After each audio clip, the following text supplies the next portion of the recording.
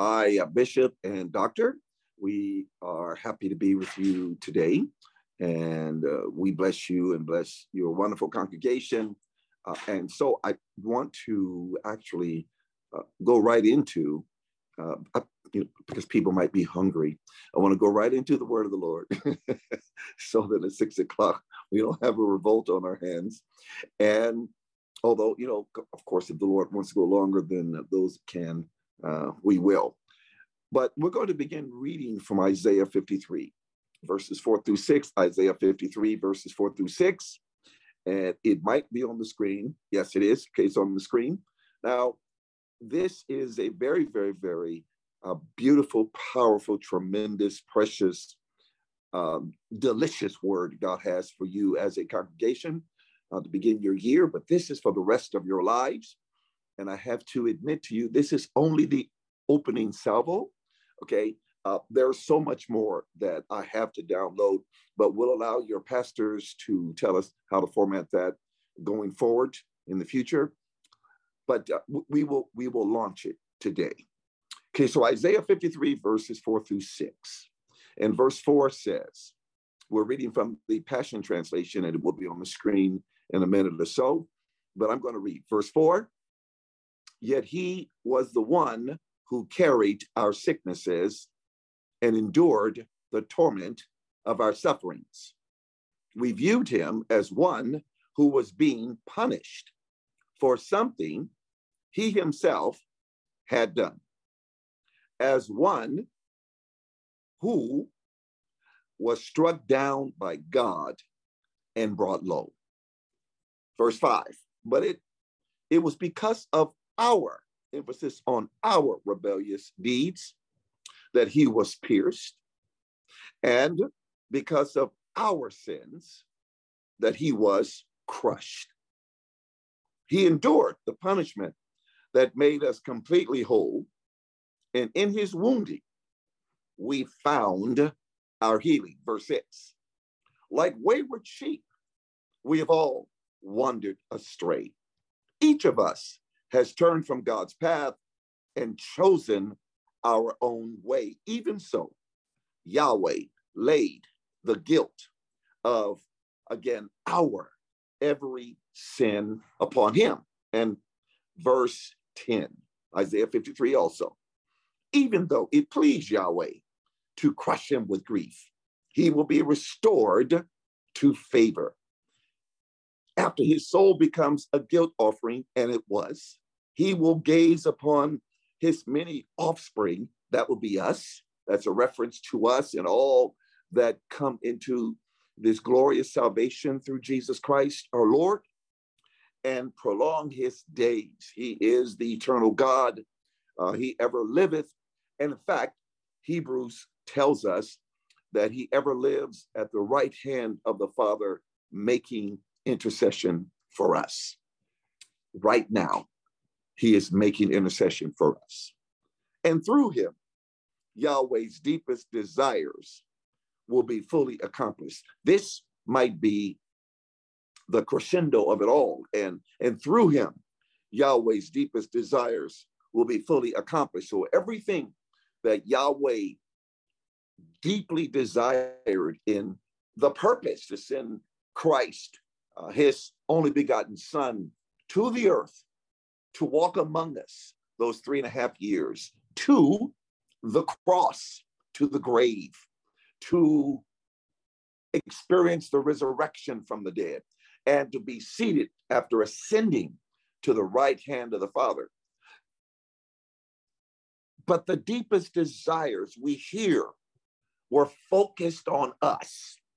The deepest dreams of God were focused on us. And Jesus came as our sacrifice, as our go-between, as our conduit, as the pathway.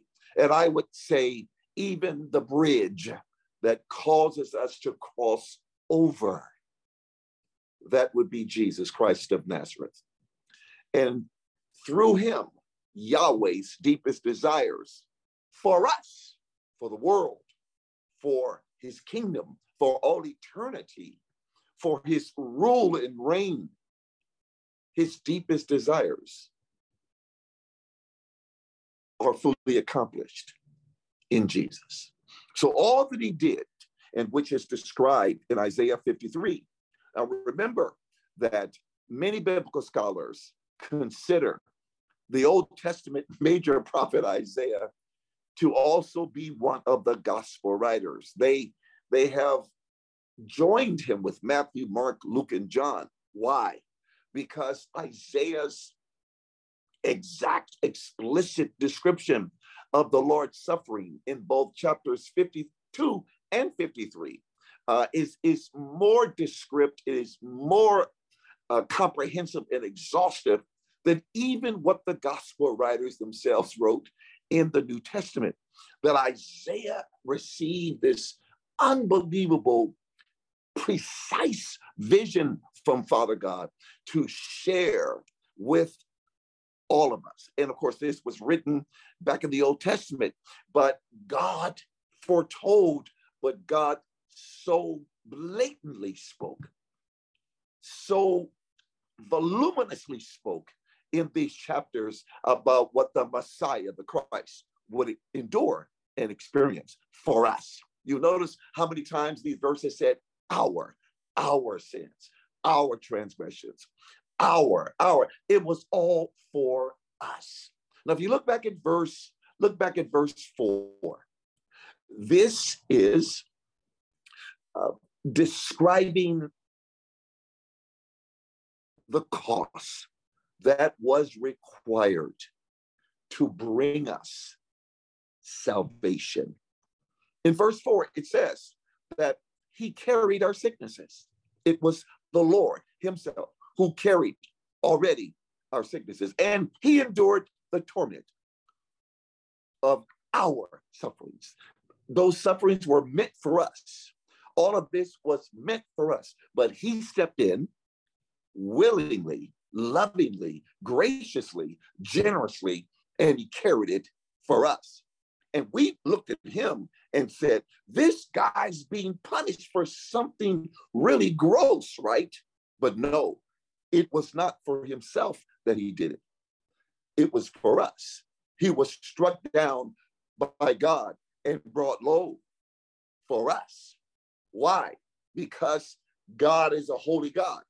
And for us to experience and for it to be realized, for us to be that part of his deepest desire to be his sons and daughters, then it required for someone to pay the price that a holy God required, that holiness required.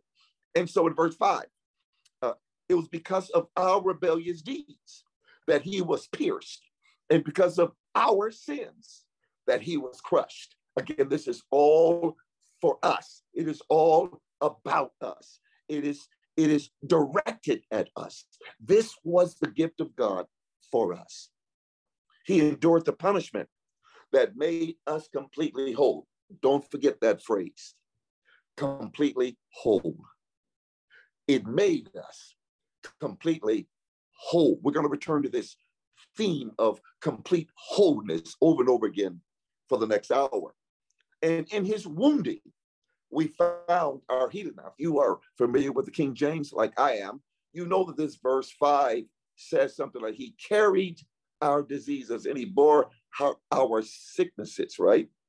And the chastisement or the punishment that was required to bring us peace.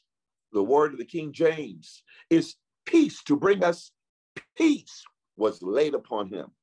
As the old hymnist said, he paid it all. Jesus paid it all. All to him I owe. Sin had left a crimson stain, but he washes white as snow. It was laid upon him. Hear me, please. The whipping that the punishment for the sins of the world were laid upon him. Now, if you are a Black person, you understand that that especially, especially we baby boomers and earlier, we know nothing about a whipping, but we know all about whoopings. And so culturally, to be accurate here, he took the whooping for us. I've never had a whipping. I wish I had some whippings. And look how I turned out. Hallelujah. But he took the whooping for us. All that was required to bring us peace. Very important word. Remember complete wholeness and remember peace, because it will be the theme of our time together. And in his wounding, right, we found our healing.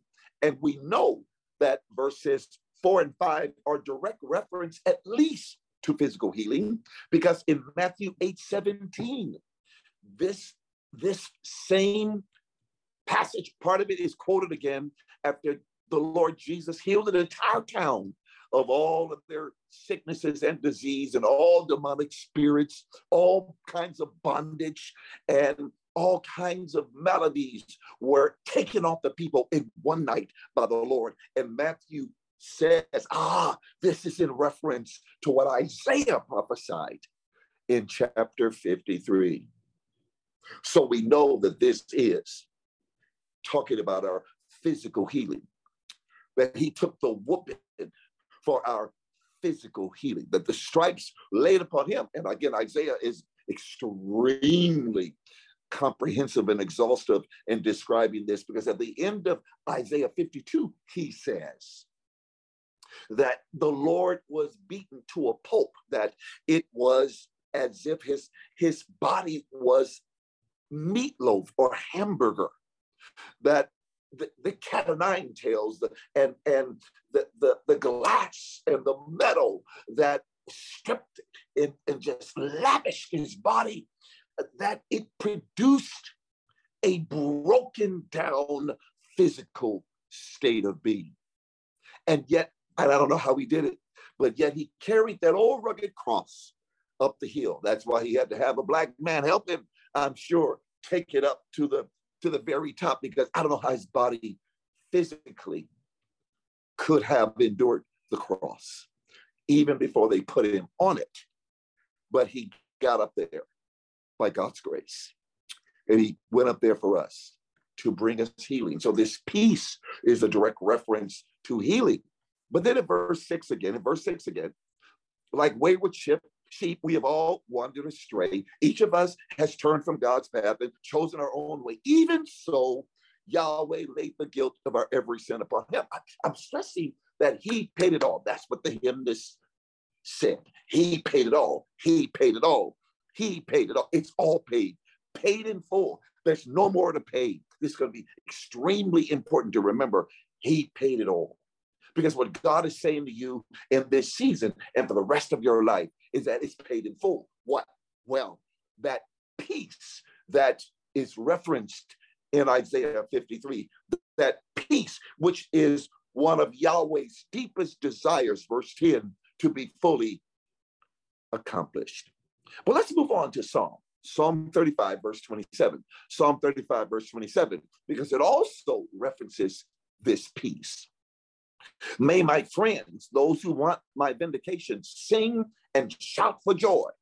May they always say, praise the greatness of the Lord, who loves, delights, takes pleasure to see his servants do well, the peace, prosperity of his servant. This is a fabulous promise from God. It describes God's heart. It unveils God's heart for us, that what he wants us to have is this wonderful peace, this wonderful prosperity. And it clearly says, if you know the King James, it says, let the Lord be magnified, who takes pleasure in the prosperity of his servant, who takes pleasure in the prosperity of his servant. Now we know in the Hebrew, and we're going to break this down in detail, but we know in the Hebrew that the word prosperity here is peace. The same peace that was referenced in Isaiah 53 for healing is here referenced for prosperity. That God is magnified, And the Lord receives magnification, and the Lord is praised. His greatness is praised when we do well. Why? Because he loves, he delights, he takes pleasure. He loves, he delights, he takes pleasure when he sees his servants, and I would say his children, do well. When he sees them walking in peace and in prosperity. Now it says here servant, but I would tell you that the Lord Jesus Christ upped the ante. He amped it up. He ramped it up. How? He told the disciples one day, he said, you're no longer my servants. You're no longer my slaves. And of course, remember, we're always the Lord's servants. And they understood the context. They knew the breadth and width of what he was saying, that the emphasis would no longer be on them being slaves, but that he said, you have been upgraded, you have been promoted, you have been elevated to sons. And he said that servants don't know what the master's doing. Servants they're not privy to what the father's doing. But he says, you are now sons, and you will know and you will be privy to what the father says. In fact, in 1 Corinthians 2, the apostle Paul says that eye has not seen, and ear has not heard, neither has it entered into the heart of man and woman what God has prepared for his children, for his people, but he reveals it to us by his Spirit. So we that are the sons and daughters of God, the Spirit is ready to reveal to us everything that God has for us. Servants would never know these things. Servants would never be brought behind closed doors into the boardroom, into the decision-making place. But sons and daughters are brought in to know everything that the Father has for us, which naked eye could never see, naked ear could never hear, the physical heart could never receive, but the Spirit reveals it to us. So if this was a promise to his servants, imagine how much more it is a promise to his sons and his daughters. His sons and his daughters, and that would be us. Even the elder brother in the famous or maybe infamous parable of the prodigal son, or what they call the bad boy.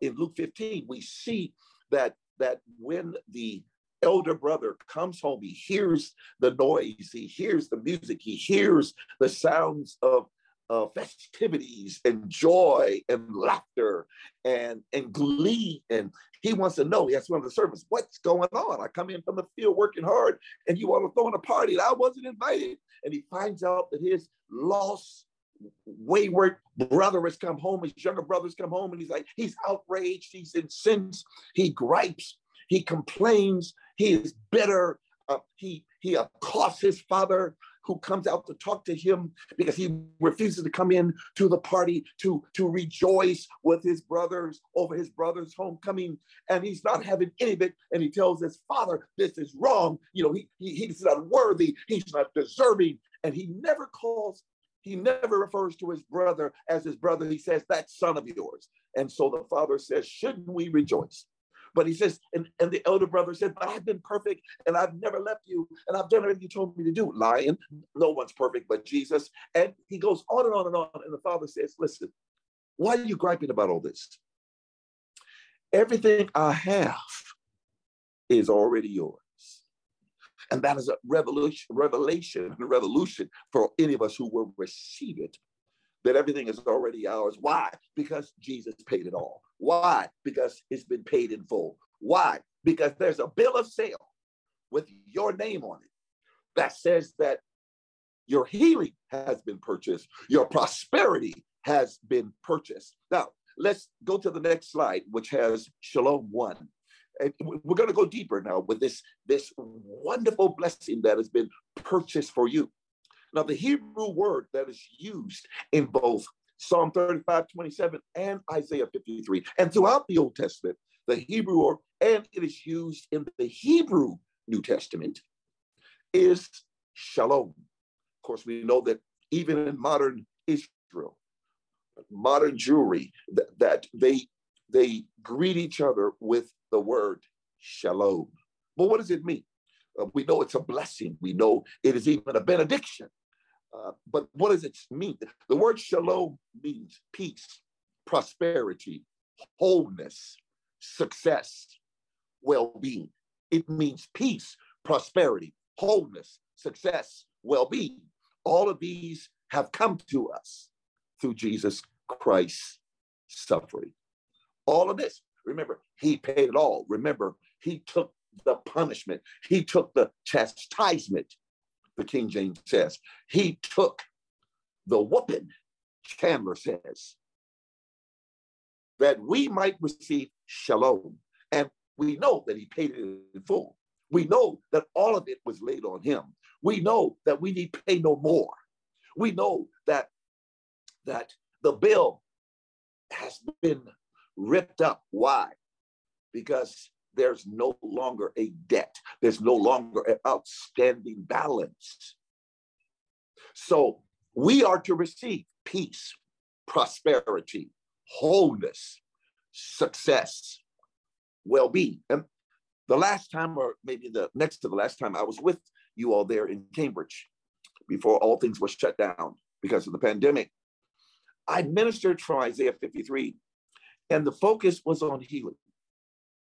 And you all received it, and it went right into your hearts. I know that, and you rejoiced in what God was saying. But the Lord told me this year, or last year actually, months ago, he said, go back to Abundant Life and tell them that I'm expanding and enlarging their understanding of what I'm speaking to them regarding Isaiah 53. That not only have I intended for them, it is my deepest desire for them to walk in physical healing, physiological healing by the stripes that were laid upon the Lord's back because of his ultimate suffering, literal suffering. But the fullness of shalom is what I'm speaking to them. The fullness of shalom is what I want to reveal in their individual and personal and family and corporate lives as a congregation. God is saying that in this season and for the rest of your lives, he's emphasizing shalom. He is saying that he is giving you and us and wanting you and us to walk in wholeness and wellness so that we are well and whole. And this is the sign of what the Lord Jesus Christ has done for us. And it is the Lord's deepest desire, which Isaiah prophesies has been successfully and fully accomplished through the finished work of Christ. So that God brings into our lives peace, prosperity, wholeness, success, and well-being. And then if you were to look at Psalm 34 and 14, look at it later, but you'll see that in Psalm 34:14, David uses the Hebrew word shalom twice.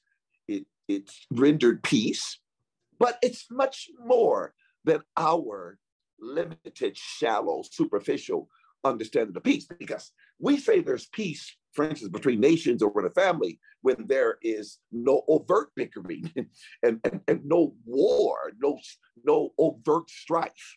But there can still be deep resentment. There can still be really hateful thoughts and fear between nations, fear in families, fear between individuals, fear, hatred, resentment, bitterness, acrimony, even in a church body, right? So just because we say there's nothing overt taking place, we call it peace. But no, the Hebrew word shalom is much more than just what we term peace. In fact, here is a deeper understanding that I want to show you for shalom. That shalom, the next slide, please, is wholeness. It is wellness. It is well-being. It means safe. It means you're happy. It means you're friendly. Well, can the saints be friendly? Wow. Okay. It means favor. It means completeness. It means to make peace. It means a peace offering. It means secure. It means to prosper. It means to be victorious. It means to be content. It means to be tranquil. It means to be quiet. It means to be restful. That this is the way the scripture speaks of the word peace in the Old Testament and the Hebrew New Testament. That when the Hebrews think of shalom, biblically, this is what they contemplated. This is all inclusive. It is not just physical and physiological healing. It is not just financial prosperity. It is, again, it is wholeness. It is wellness. It is well-being. It is safe. It is happy. It is friendly. It is favor. It is completeness. It is to make peace. It is peace offering. It is secure. It is to prosper. It is to be victorious. It is to be content. It is to be tranquil. It is to be quiet. It is to be restful. And God told me to tell you, this is what he's giving you. This is what he's highlighting. This is what he's revealing. This is what he's unveiling. This is what he's unfolding. This is all of what he wants for you. This is his deepest desire for you. That has been fully accomplished in Jesus. So shalom is used to describe those of us who have been provided all that is needed to be whole and complete. And it means it breaks off. Shalom breaks off all authority that would attempt to bind us to chaos. Because the opposite of shalom, we're going to understand this very much clearly as we continue in this process together. The opposite of shalom is chaos. This is going to be abundantly clear. The opposite of shalom is chaos. The opposite of shalom is chaos. The opposite of shalom is chaos. The opposite of shalom is chaos. So chaos is the opposite of being well. Chaos is the opposite of being whole. Chaos is the opposite of prosperity. Chaos is the opposite of wellness, right? Of all that we have been speaking of, that chaos is the antithesis of biblical peace, of shalom. Now, if you would look at the next slide, it's going to take us even deeper and further. So shalom is a Hebrew understanding, as Hebrew understanding is much more than the absence of conflict, strife, or war. Again, it is rest. It is tranquility. It is prosperity. It is health. It is an overall sense of well-being. Okay, it is the God of the Bible redeeming our past, restoring what the enemy has stolen. So chaos is used by the enemy to steal what God has for us. But God is restoring, and God is redeeming. In shalom, God is redeeming our past. In shalom, God is restoring what the enemy has stolen. Now, I would ask you, let's go back up to those three slides that describe what shalom is. Wholeness. As you hear this list again, think of what you right now need and require most in your life. Shalom is wholeness. It is wellness. It is well-being. It is safe. It is happy or safety. It is friendly. It is favor. It means that you have a friendly environment, a friendly home, a friendly church, that there's completeness. It means to make peace. It is a peace offering. It means to be secure, to have security. It means to prosper. It means to be victorious. It means to be content. It means to be tranquil. It means to be quiet. It means to be restful. What do you need the most from that list? Because shalom contemplates all of that. Biblical peace, shalom, contemplates all of that. And Jesus paid it all. Remember, the fifth writer of the gospel, Isaiah, referencing directly the Lord Jesus Christ, that this would be his finished work, that his finished work was to give you shalom, to give you peace. His finished work was to bring you into and to redeem your past and to restore what the enemy has stolen from you and from me. So the next slide. Again, the Hebrew word shalom has a very different meaning than just the absence of war. The root word is shalom, and it usually is rooted, or usually it is usually used in the context of making restitution.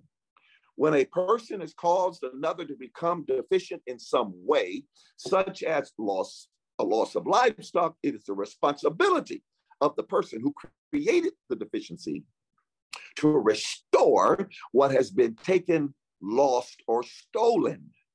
What has been taken, lost, or stolen. So the verb shalom literally means to make whole or complete. So God has not caused anything to be stolen from us.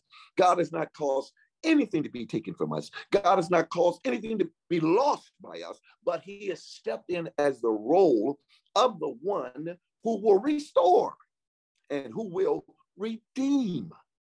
He has taken responsibility upon himself. He says, I'm going to restore, I'm going to redeem, I'm going to make sure that you are made whole and you are made complete. You are made whole and you're made complete. And so the noun shalom, the next slide, has the more literal meaning of being in a state of wholeness or being without deficiency. Being in a state of wholeness or being without deficiency. This is what God is speaking to you all at Abundant Life. If you're in a community of abundant life, this is what the Lord is saying. This is what he's bringing you into. This is what he is amplifying. This is what he is highlighting. This is what he is exposing. This is what he is focusing on. This is what he is hammering home. This is what he's drilling down on and into you. Wholeness and completeness. He wants you whole. He wants you complete. Why? Because peace is wholeness. Shalom is completeness. It's not having anything lacking. Listen, it's being a complete person. A complete person. It is living a full life. A full life. A full life. A full life. The enemy has tried to rob us and to only allow us to have a partial life, a fraction of a life. But God wants you to have a full life and to live a full life. And this is the peace that he promises and the peace that he gives. And Jesus said in the Gospel of John, he said, the peace I give you, my peace, is not like the world's peace. And he said, the world can't take it away from you and the world can't give it to you. The peace that he's referencing is a peace that comes from him. It is shalom. It is the power of the blessing of shalom. Now, some of you know that God really touched my heart several years ago about the blessing and about ministering the blessing, understanding the blessing, about giving the blessing to my own children, to everyone, my own wife, to others that I love, that others that God places in my life, and to understand why this is so important to God, why it is one of his deepest desires. We know that there is what is called the Aaronic blessing that is legendary for believers and those that understand how the Old Testament, how God spoke to and commanded the blessing. But in number 6, 24, 25, 26, number 6, 24, 25, 26, we won't read it all in this minute, but we will focus right now on the last part of that Aaronic blessing. In other words, God commanded Aaron, the older brother of Moses, to give this, to pronounce this, to announce this benediction blessing upon the children of Israel whenever they met, whenever they congregated. He said, do not end any meeting, do not end any gathering without speaking this blessing over my people. Now, no matter what God said during the meeting, or no matter what the subject matter was, he says the last thing I want them ringing in their ears, is for them to hear the blessing, that this is my heart for them. This is my will for them.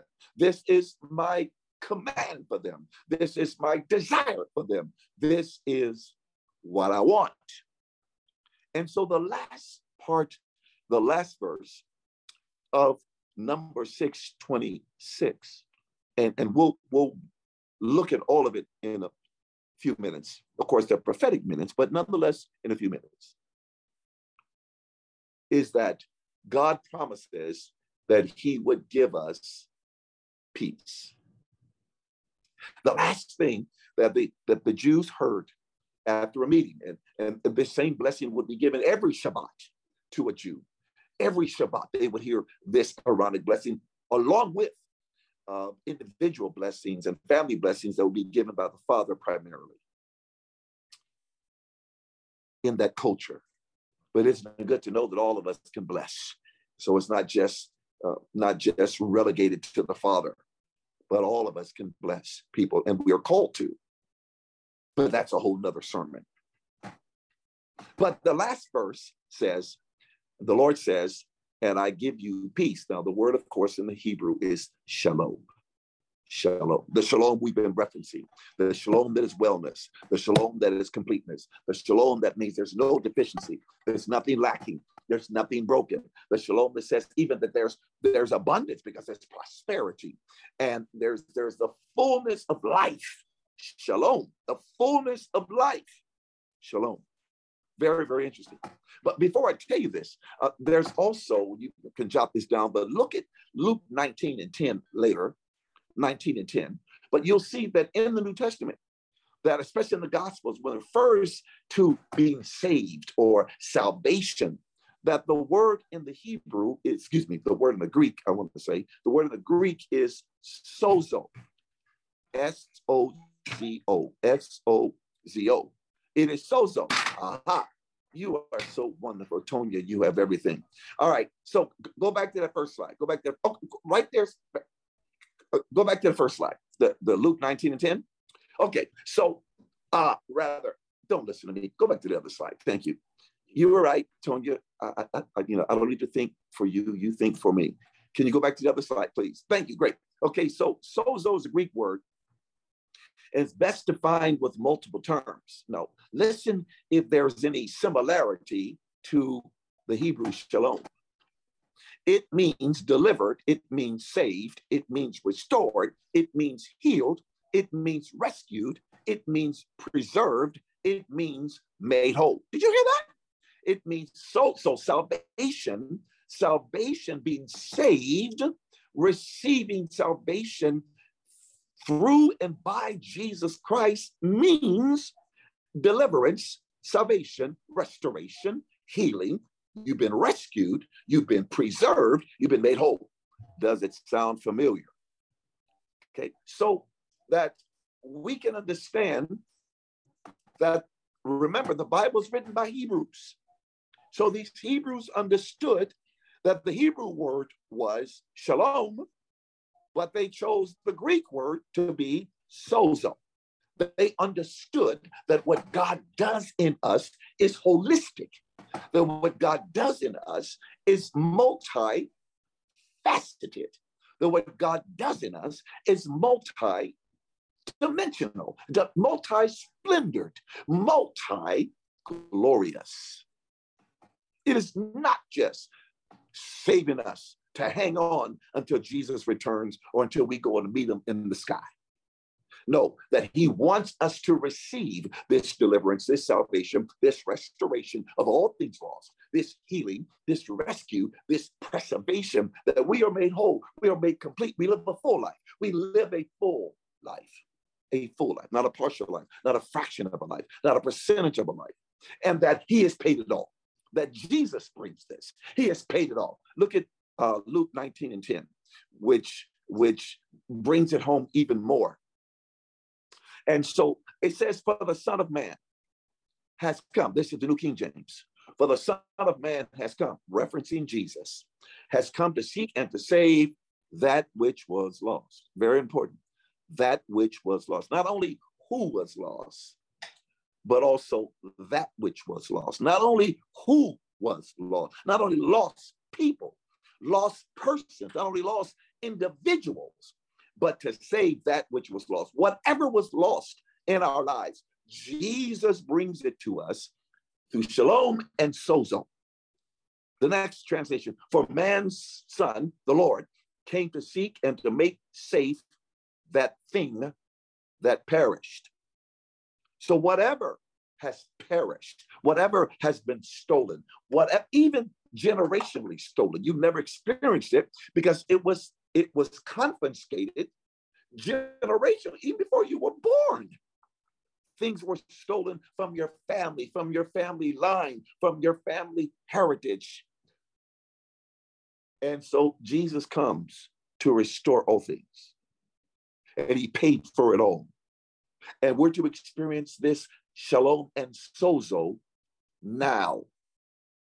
Now, of course, it will be perfect in heaven.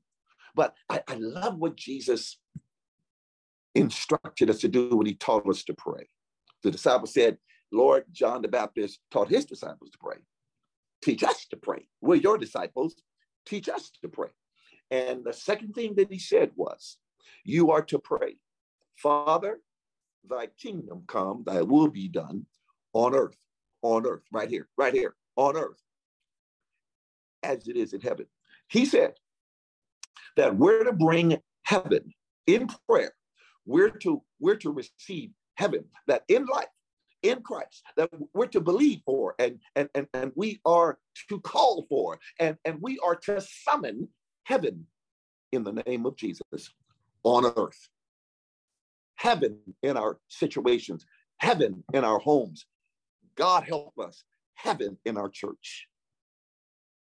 But we are to bring heaven, and we are to be the carriers of heaven and the purveyors of heaven. We are to be the heavenly conveyor belt that ushers heaven into wherever we are, wherever we go. That not just waiting for heaven, but we're to experience heaven now. And so my wife and I regularly pray, say, Lord, let heaven come now. And I tell the Lord, I say, Lord, since you won't let me go to heaven now, according to what Jesus taught us and how to pray, we are praying that heaven will come to us now. We know we're going to get more of it and all of it later, but we call for heaven now in every aspect of our lives in the mighty name of Jesus. And in Christ we pray. So that shalom and sozo are what Jesus has given to us. Now, if you look at the end of the blessing more in detail in Numbers 6:26, shalom number 3, you will see the Hebrew phrase itself. That I give you the next slide, I believe. Yes, next slide. We'll do that. He says, may Jehovah Yahweh, he who exists, referencing the eternal one, he who exists, the ancient of days, he who was, who is to come. He is God yesterday, today, and forever. He who exists. May he set in place all you need to be whole and complete. Wow. Now this is directly from Hebrew rabbis and Hebrew scholars. They said, this is what this means. This is what we Hebrews understand this means. When he says, and give you peace, I give you peace. This is the last thing they heard after every meeting, every gathering, every coming together. He said, and give you peace.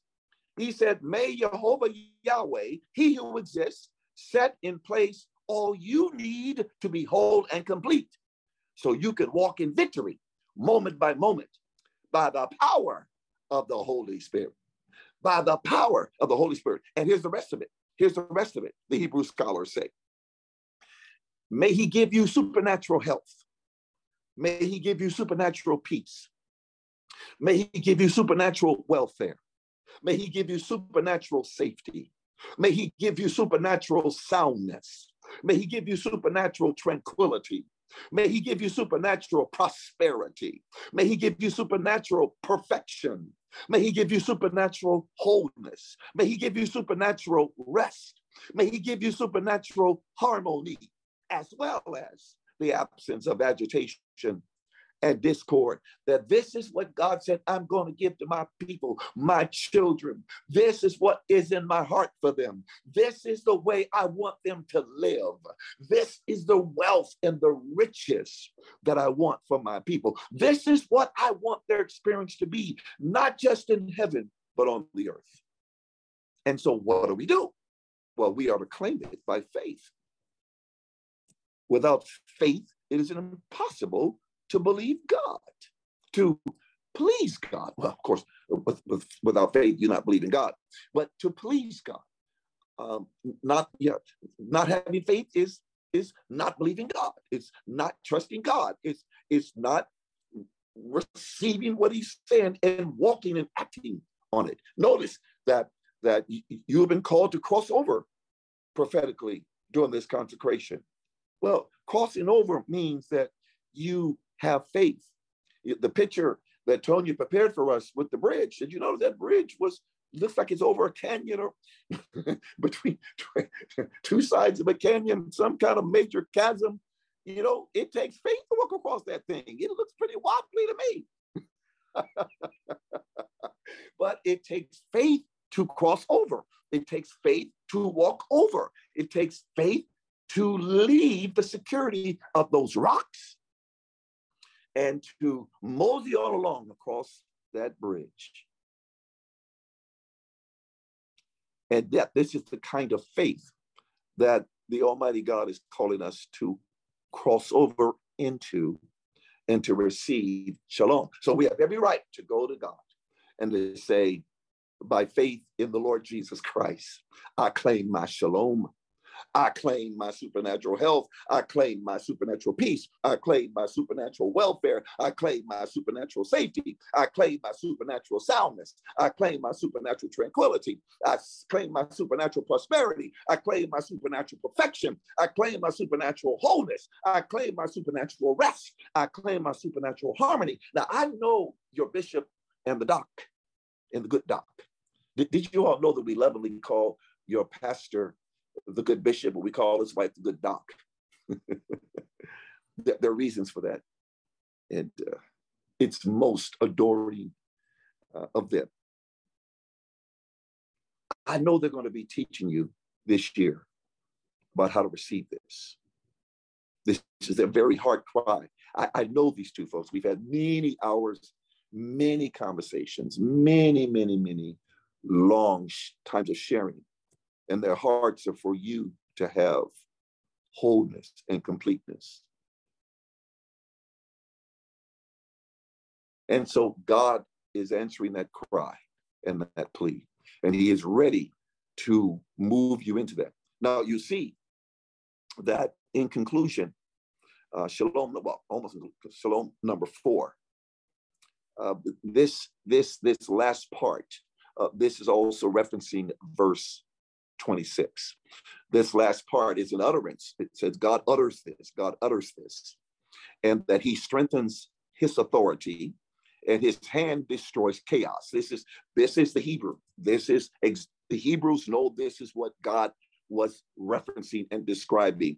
That when he said, I give you peace, I give you shalom, that God was saying that he was strengthening his authority and his hand was going to destroy chaos. Because chaos comes again to steal, to confiscate, to hijack. All those things that we just read are the essence and the completeness and the wholeness of shalom. That his authority covers destroying the authority attached to chaos. So when you say shalom to somebody, not only are you saying, oh, spiritual wholeness and supernatural wholeness and supernatural blessing and supernatural perfection and supernatural prosperity and supernatural plenty and supernatural health, but you're also saying God's authority covers destroying any authority in your life attached to chaos. Attached to chaos. So God's coming after the chaos so that there will be no chaos and no crisis and no confusion in your life. No chaos, no crisis, and no confusion, because that is the antithesis of shalom. The peace, the shalom, the sozo that Jesus paid for you to receive. So finally, we have the ending here. The ending here that we're going to walk you through the full blessing that's in number 6, 24, 25, 26. Number 6, 24, 25, 26. And I'm going to release this blessing over you. Now, understand how this works. This was to be spoken often to God's people. And you know, I understand why now.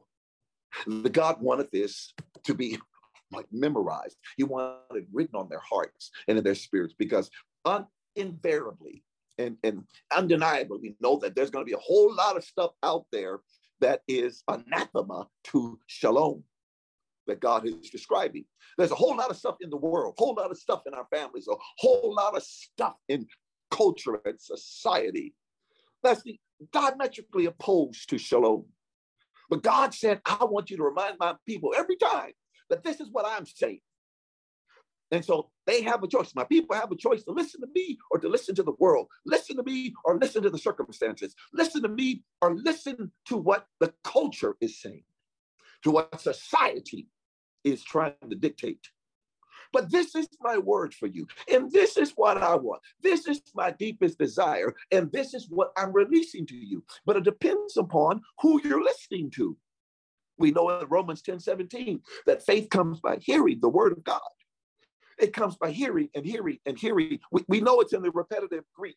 We know that the word hearing is in the repetitive. It is multiple times we must hear something. We never glean faith from something the first time. The Bible says it requires multitudinous times for us to get the faith on a particular matter. That's why every Sunday we have to go back and review the pastor's notes, review the message. Why? Because that's when faith comes. Faith never comes the first time.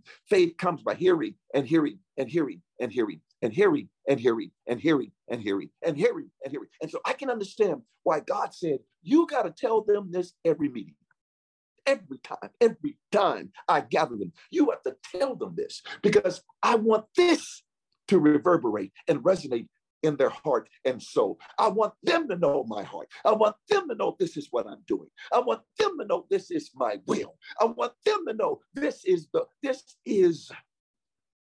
kingdom rule and way and reign.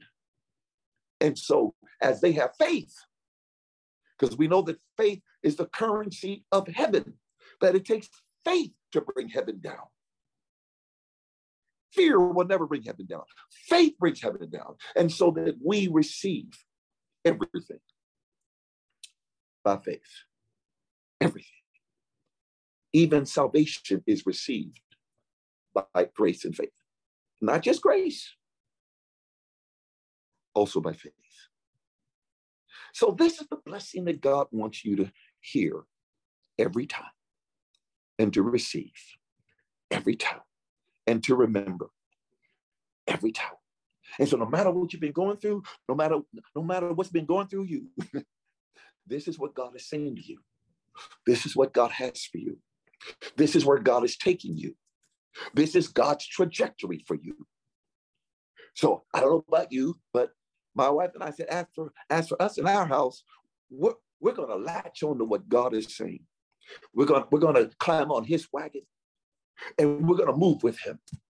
And we have chosen not to listen to anybody else. And I was sorely tempted and tried this week and tested this week and about who I was going to listen to, because there was contrary data, contrary information, contrary facts that were coming my way. But isn't it good to know that faith trumps facts? Hallelujah. And mercy, God's mercy trumps judgment. So there may be judgment, it seems, there may be facts, but faith and mercy trump them all. Notice this entire blessing. And this is what the Lord said to speak over you right now. So you see the Hebrew, but when it says in Hebrews 6:24, when it says the Lord bless you, this is what it means. May Yahweh, he who exists, kneel before you, presenting you gifts. Now, just take that in. Just stop for a minute. That's a gospel message right there. And we Christians find it very incredulous that this could be the case. That God, the Almighty, would kneel before us and present us gifts? Well, we should be kneeling before him and presenting him gifts. But you got to understand that every Hebrew knows that you can't bless somebody. Not biblically, you can't bless anybody without kneeling before them. That you honor them, you kneel before them, that the greater, in God's case with us, the greater kneels before the lesser. The greater kneels before the lesser. The greater got on his knees and he presented gifts. And so God this is mind-boggling and mind-blowing. God is kneeling before each of us as he blesses us for the express purpose of presenting us gifts. And I believe that he's kneeling because he can look at us eye to eye and present us gifts. He wants us to see his eyes. He wants us to know that on eye level, this is how he honors us, and this is how he receives us, and this is how he esteems us, and this is how he values us, and this is how he cherishes us, and this is how he treasures us. And he's presenting us gifts. Now you think about the gifts that you need. Remember that list of shalom? Which one of those gifts, which one of those items, which one of those components of shalom do you most desperately need even right now? Well, he is presenting gifts to you.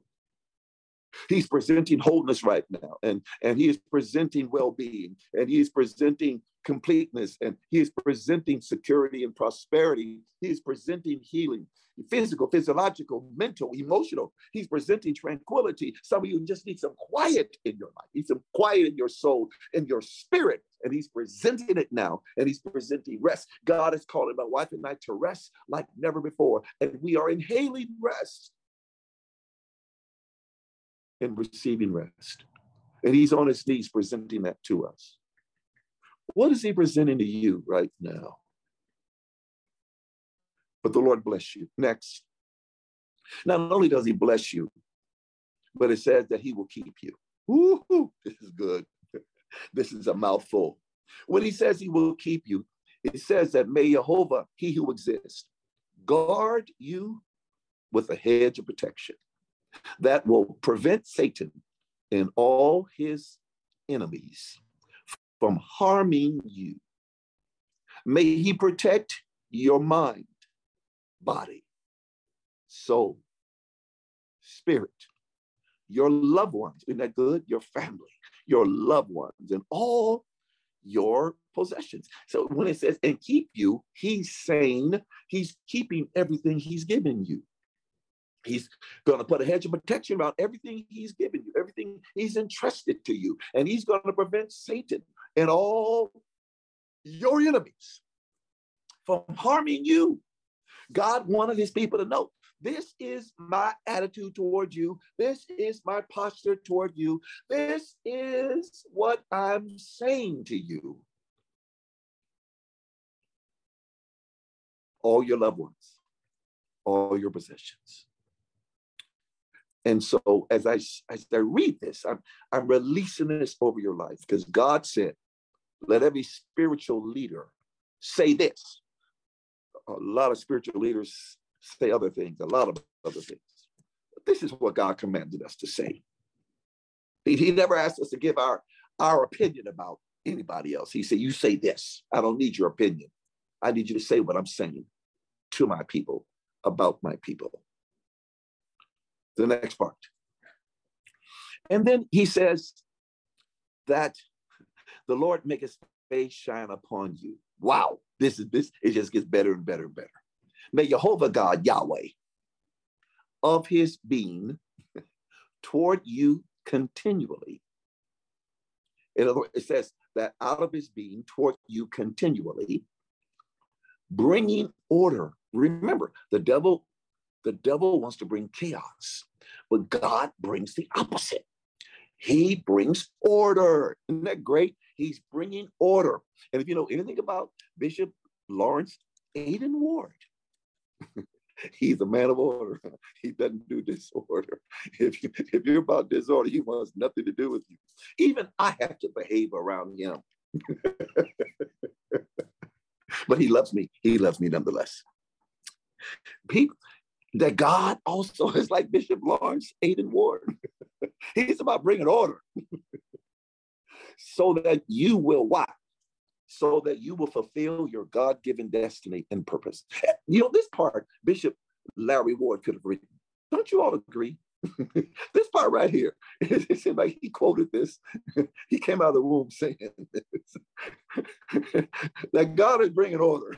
So you will fulfill your God-given destiny and purpose. Isn't that great? Your God-given destiny and purpose. Isn't that good?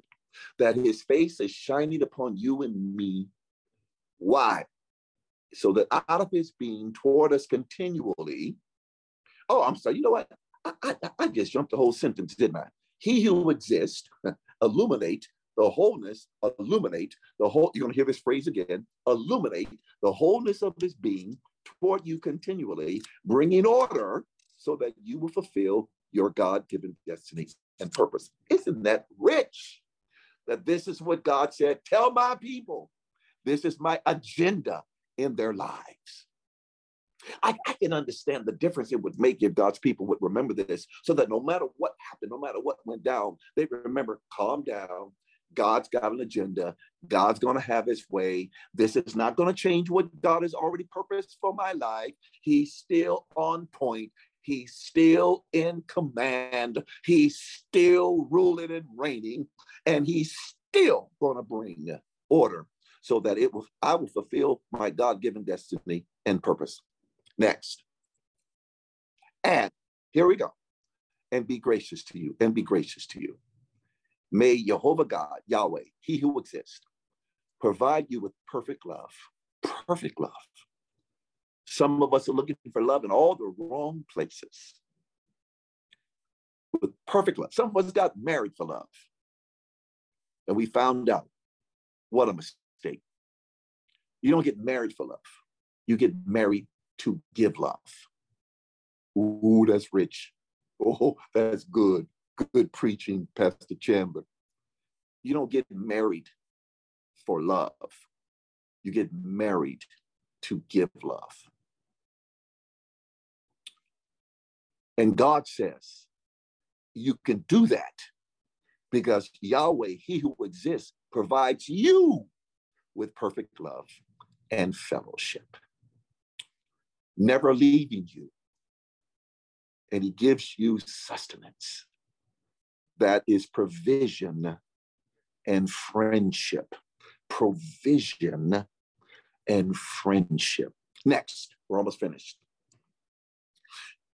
And when he says, the Lord lift up his countenance upon you, also some modern English translations will say, the Lord turned his face toward you. The Lord turned his face toward you. That it means, may Jehovah God, Yahweh, he who exists, lift up and carry lift up and carry the wholeness of his being. So we saw this also when it said that his face would shine upon us, that what he says his face is a reference to the wholeness of his being, the wholeness of his being. So that's why he tells us, that's why he told David, seek my face. Seek my face. He says that several times in the scriptures, seek my face. I want people to seek my face. And it's because when we seek his face, we will receive the wholeness of his being. That in his face will be revealed the wholeness of his being, all that he is. All we need to see is his face. That's all we need. It will tell us everything we need to know. The wholeness of his being toward you. Bringing everything, listen please, receive this. Bringing everything that he is to your aid, supporting you with his entire being, supporting you with his entire being. Wow. Supporting you with his entire being. Next. And then give you peace. This is what the crescendo, the icing on the cake, cherry on top. May Jehovah Yahweh, he who exists, set in place all you need to be whole and complete. All you need, all you need, all you need, all you need. All some things you don't know you need, you need. Some things have never been revealed to you, but you need it. There's some things we need, we don't know we need. But God sets in place all we need to be whole and complete. And sometimes the very thing that we try to avoid and we try to discard and dismiss is exactly what he sent, because he knows what we need to be whole and complete. We think we need something else. We think we need somebody else. But God knows exactly what we need to be whole and complete. And sometimes we are adamantly resisting the very thing he set it in place. The very thing he set it in place. We need to be whole and complete. Why? Because he wants you to walk in victory moment by moment by the power of the Holy Spirit. By the power of the Holy Spirit. By the power of the Holy Spirit. By the power of, I'm learning anew and afresh the necessity of the power of the Holy Spirit. Everything depends on the power of the Holy Spirit. I just discovered that Jesus absolutely depended upon the power of the Holy Spirit. I didn't know that until a few months ago. I was reading where Jesus rebuked the Pharisees and the religious leaders for accusing him of being empowered and led by and driven by Satan, the prince of devils.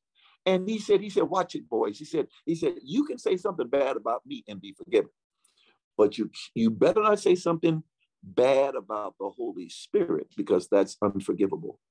And so Jesus was saying, you're accusing me of operating according to a devil's power or demonic power, when I'm operating under the power of the Holy Spirit. You're walking on dangerous ground. And I saw it. Jesus operated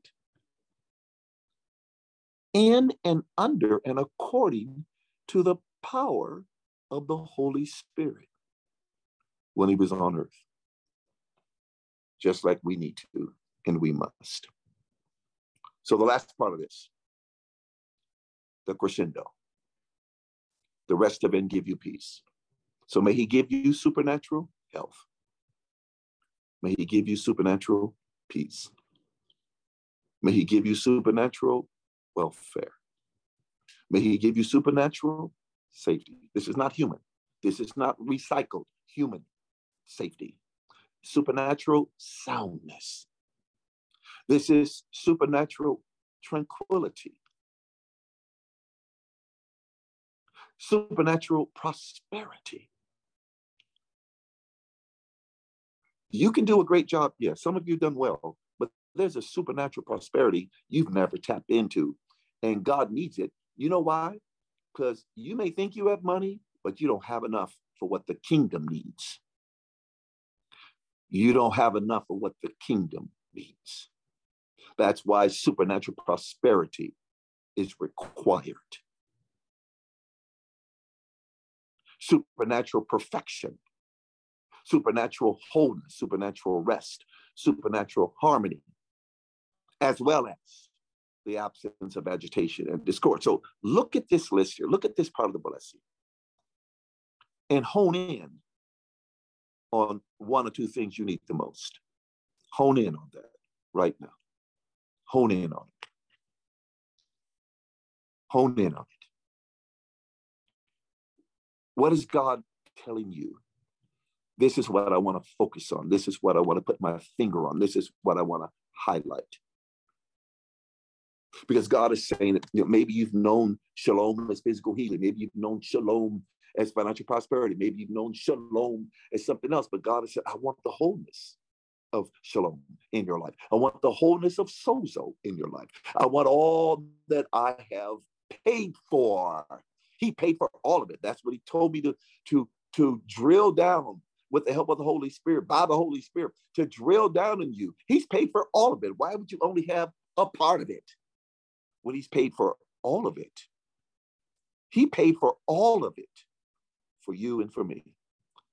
So would you dare not receive it all when Jesus paid for it all? I mean, all that he suffered, would you only receive and claim and appropriate by faith a part of it? When he suffered such an atrocious death, so you could receive all of it?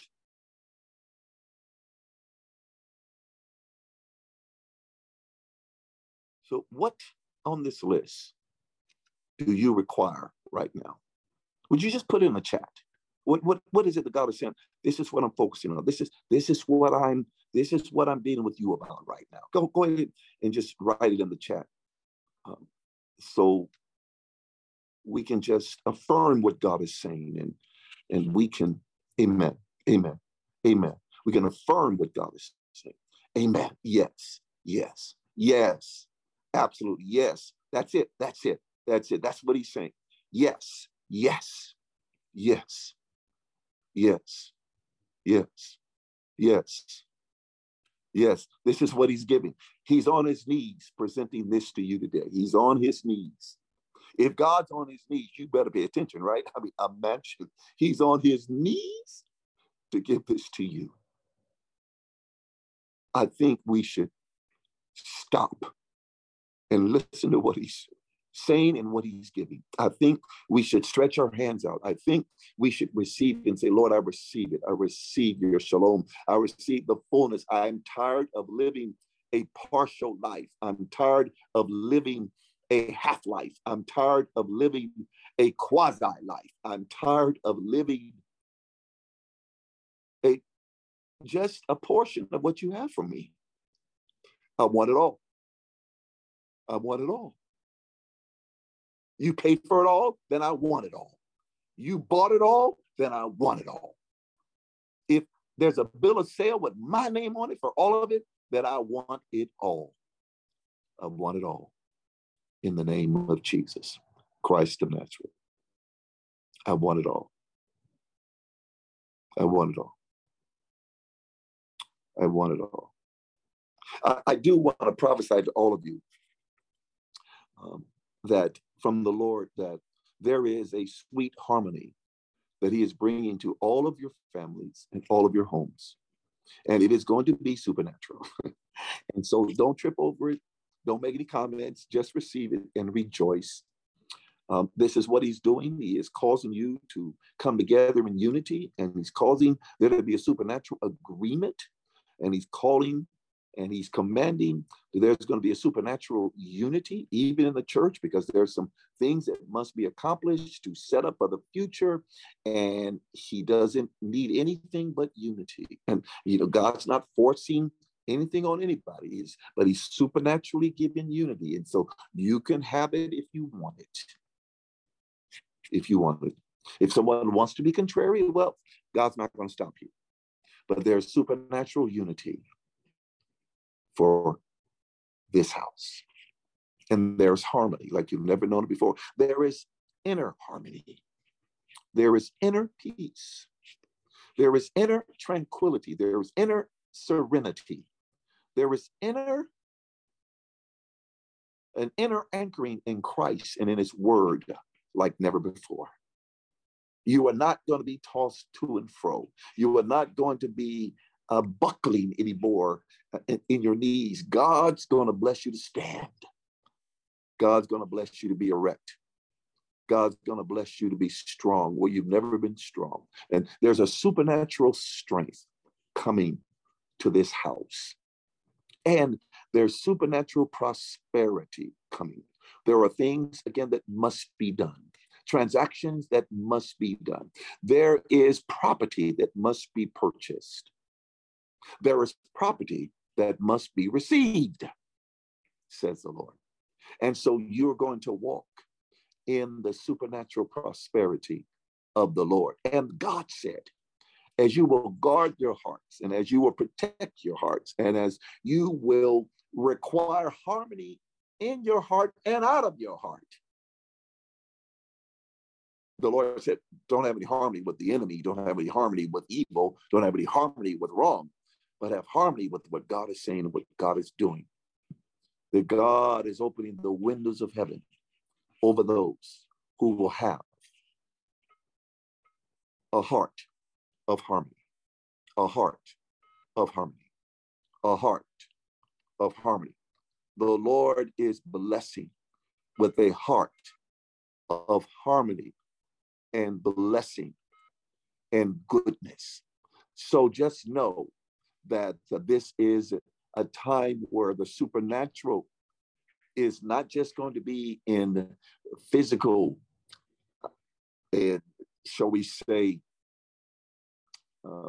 physical miracles in terms of just healing, but God is bringing holistic miracles.